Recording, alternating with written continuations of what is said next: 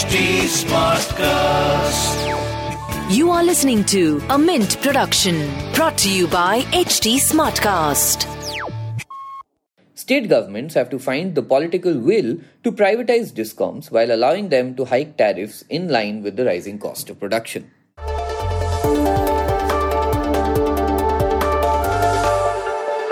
The internet gave us short attention spans. We preferred to like and share content instead of reading and sometimes even watching it. At Mint, we decided to come up with the Mint Primer, which breaks down the big news of today into short, quick, consumable questions and answers. On this podcast, you will find information about everything from cybercrime to RBI's new repo rates. I'm Prasid Banerjee, and this is what happened today. Today's primer is written by Sumant Banerji. With temperatures soaring, demand for electricity is set to peak in the next few weeks.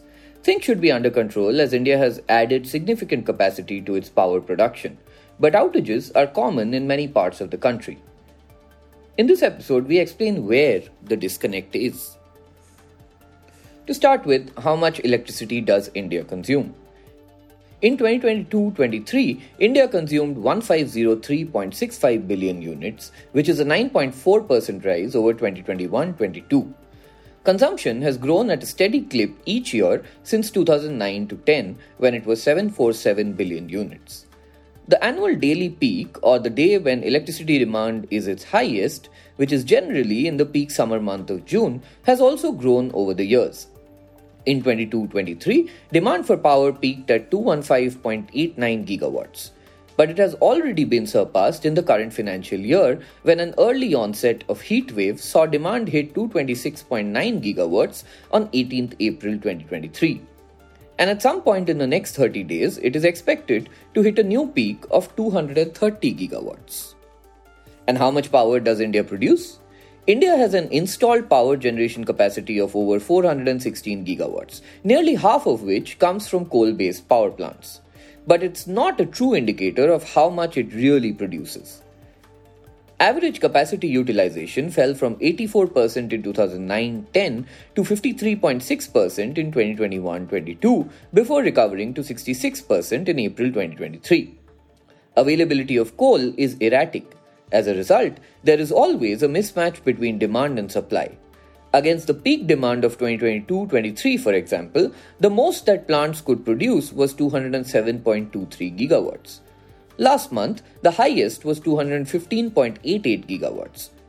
However, the shortfall has narrowed from 12.7% in 2009-10 to 0.5% today. And all this, of course, means there will be power cuts. But how bad are the power cuts today? With the onset of summer, large parts of the country are facing power outages between 2 to 8 hours daily. According to a survey by local circles in 272 districts, 85% of households face daily power cuts, with 57% going without power for up to 2 hours. Another 37% cope with power cuts for 2 to 8 hours. And more than 63% households face up to 2 power cuts a day. But wait, where's all this electricity going? Power distribution companies, which are the middlemen between power producers and consumers, suffer from a legacy of high transmission losses and inability to hike tariffs. So, discoms cut losses by prioritizing supplies to industrial consumers. Factories can handle high voltage power, which costs less for discoms to supply, and they can also pay more. This comes at the cost of household, where tariff is low. Governments rarely allow discoms to hike electricity bills. This attempt at striking a balance leads to outages. So how can these outages be controlled then?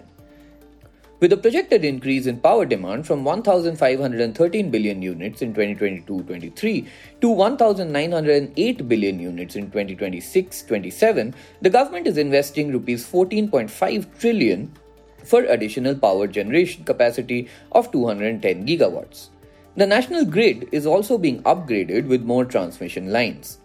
The missing piece that needs to be fixed is the financial health of discoms. State governments have to find the political will to privatize discoms while allowing them to hike tariffs in line with the rising cost of production.